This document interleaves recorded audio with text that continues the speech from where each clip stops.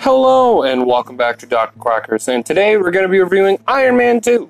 This was the first sequel of the MCU, and it's one of the most interesting parts of it as well. I think most people would agree that this movie has a huge change in tone from the first one, and some may argue a huge change in quality. I may disagree on the quality part, but there's definitely a huge change from the first to the second one. One of the biggest disappointments for me in this movie is how Tony kind of gets a reset button. Now, his personality didn't change completely after the events of the first one, but he did mature and grow. They regressed him a little in the beginning of this movie to where we kind of first saw him. He's very immature in the beginning of this film, which is fine because, spoiler alert, in case you did, in this movie, the palladium that's used to power his chest piece is killing him. So he's slowly dying. So it makes a little more sense how he'd be a little, like reckless and stuff like that. But he just kind of goes back to how he used to act in the beginning of Iron Man 1. And I understand why. It's because that's kind of what drew people into the character. But I kind of wished we got to see a more mature version of this. It's okay to have him be like, a little reckless, like him doing the racing and stuff like that. That's not that big surprise, but the way he treats the characters and the way he acts towards people, and his ego is very high in the beginning of the movie. And I don't know, it doesn't ruin the movie for me, or I feel I can understand somewhat of why he kind of regresses back is because he feels as though he's not going to be around very much longer, and that's just how he is.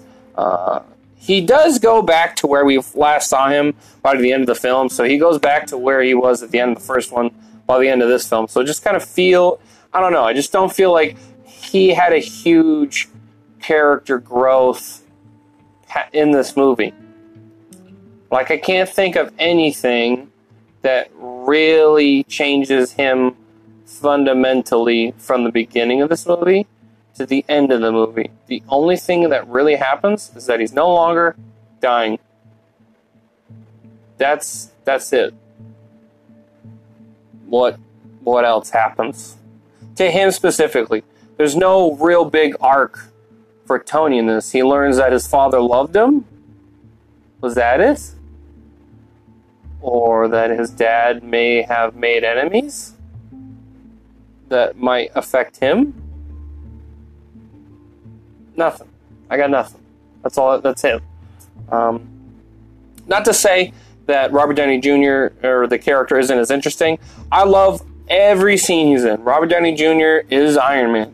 He's the perfect pick, and I don't want to see anyone else as Iron Man. I don't want to see a redo or I don't want any of that shit. I don't want to see Tony Stark played by anybody else. Just let him be dead, okay?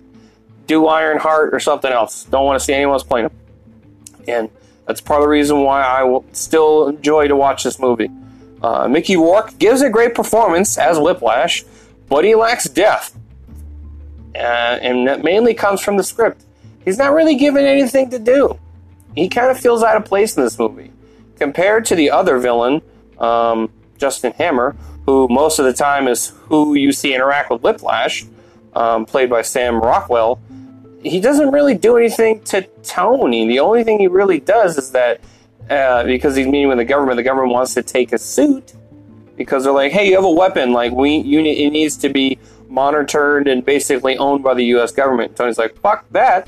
It's privately owned by me. It's my invention, and no one else in the world has this technology. And then turns out Whiplash's dad also helped his father, Howard, make the arc reactor until it turned out that his father wanted to sell it to the black market and stuff like that. So Tony's dad, Howard, was like, get the fuck out of here. So they became poor people in Russia. And then, yeah. So he has the technology as the blueprints of his father. He makes this weird chest piece. I don't really know what the plan was of those whips, because they clearly would not work well against the Iron Man suit. At least the first one. The second one, the suit he gets in by the end, when he finally faces Tony and Rhodey as War Machine, that makes sense. Okay, that's a formidable, opponent. And he does have a physical presence to him. Mickey Rourke is somewhat of a sizable guy. So he does have a physical threat to Tony, just nothing really else past that, I guess. He's only really used to help Tony learn more about his dad, but even then it's puddle deep, really. It's as deep as a puddle. However, I do actually enjoy Justin Hammer. He's the other side of Tony Stark, and he's very charismatic, but you can tell it's very fake, and he's so if, like, there's a coin, and one side's Tony, and the other side would be Hammer. He's corrupt, he's very self-centered. I mean, they're both self-centered, but in a different way. Tony's self-centered because he's somewhat of a self-made man, and he's earned everything he's achieved, where Hammer kind of does, like, it's like Target would be like Tony Stark, and Hammer is Walmart. If you don't know what I mean, look it up. In terms of the comparison, it's high-end products, and then they're knockoffs. That's essentially what Hammer is, and they actually have a really good chemistry together. And I love the way how, like, Tony kind of just brushes him off and openly says, "You're a fucking schmuck and you're a fake," and Justin's like, "Oh, we just kid," and I think it's really fun to see, and it's really fun to see him try and one up Tony, or basically get him back. Yeah, just fun to watch. The action is just as good as the first one. I love the different suits you get to see in the movie. I believe you see 3. You see the one that he makes at the end of the first one. Then you see, like, the suitcase one. He has, like, the suitcase that turns into a suit. It's really cool. I liked that one. That was my favorite one when I first watched this movie. And then he makes the new one at the end because his dad discovered a new element, and turns out it works for the test. I don't really know the logic of that. I don't know why he found an element that he somehow knew would help Tony survive later with the arc reactor in his chest. Kind of a Deus Ex Machina. It's okay, though. I enjoy it. I like having the connection between him and Howard. It is entertaining to watch. So, yeah, then he makes the new element to power the new suit, and then that's the suit I believe you've seen in the Avengers for a while. But yeah, I really like that one. It's good. Super entertaining. The soundtrack is fantastic again, as well. I love the opening track, Shoot the Thrill by AC/DC. It's a great fit for Tony Stark. AC/DC is just kind of a great fit for Tony. It's just great. Don Cheadle is a much better pick for Rhodey. I was super excited to see War Machine before this movie came out. I used to watch the Iron Man animated TV show when I was a kid after Spider-Man, so I knew who Rhodey was before some people that never got into the character until these movies came out. So I was really happy to see him play War Machine in this, and he's pretty badass. And I loved when Tony and Rhodey fought together at the end of the film. Super great. Robert Downey Jr. and Don Cheadle have much better on-screen chemistry than the previous Rhodey. It's just great, and you can very much tell there is some sort of friendship or respect between the actors, and on-screen that you can obviously tell it very much feels that they've been friends for a long time. Super good. Scarlett Johansson is also in this movie, making her first appearance in this film, and I love her role in this film. Perfectly setting up her future and showing off how great of a spy she is. Plus, I am glad that she actually joined. First appearance was in Iron Man, because Iron Man and Black Widow have a deep connection in the comics. Some of you may not know, but they've had an on again, off again relationship in the comics, and they at one point were married. So I'm just kind of glad they kind of incorporated her in this part instead of doing something like randomly the Avengers, which is her next film that she's seen in. But yeah. Some people have kind of like said that her part in this movie hasn't aged well because they kind of super sexualize her. I don't think she's that hypersexualized compared to other films or even films today. That's part of the character. So she's a femme fatale. That was her original role. And I don't understand why modern Hollywood tries to remove all sort of like sex appeal or sexuality from women.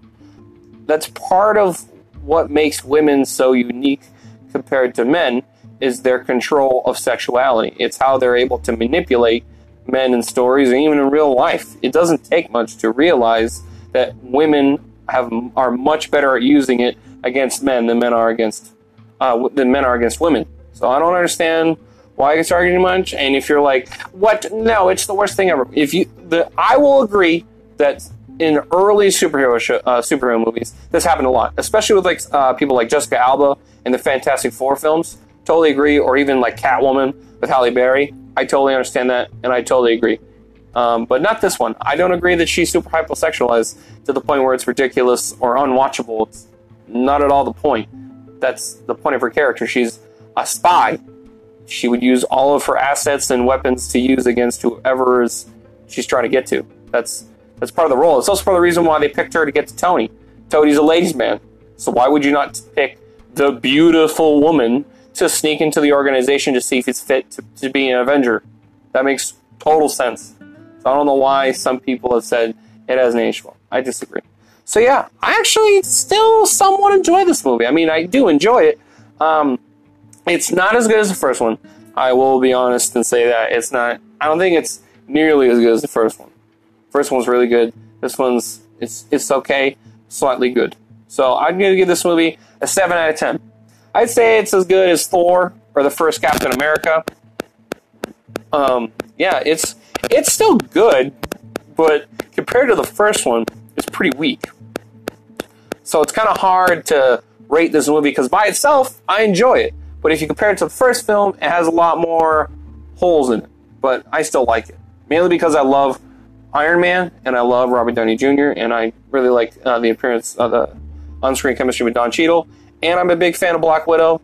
So that's probably why I hold this movie a little bit higher than some others might. But yeah, I hope you enjoyed today's episode. If you like what you heard, I have plenty of other episodes. You're going to go give those a listen.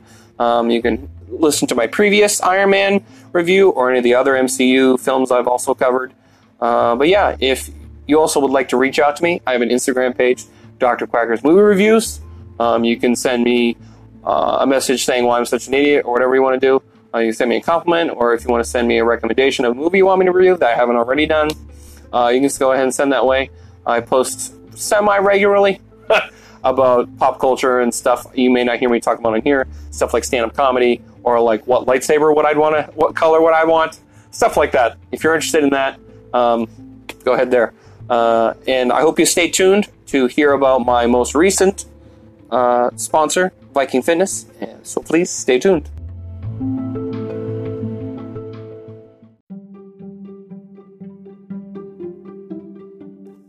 Hey guys, I want to take a minute and talk about fitness. Are you looking to get back into shape or take your fitness to the next level? If so, go to VikingFitnessNH.com. With Viking Fitness, your plan is created by a certified professional specifically for you and only you. No cookie cutter plans, period. You will be provided with detailed information on how to train your body and how to fuel it correctly so you can achieve your goals. With Viking Fitness, you can get quality distance coaching, video check-ins, and access to an entire community for a very affordable price and no bullshit. Go to VikingFitnessNH.com or call 603-393-7528. And again, that's 603-393-7528 today. Thank you.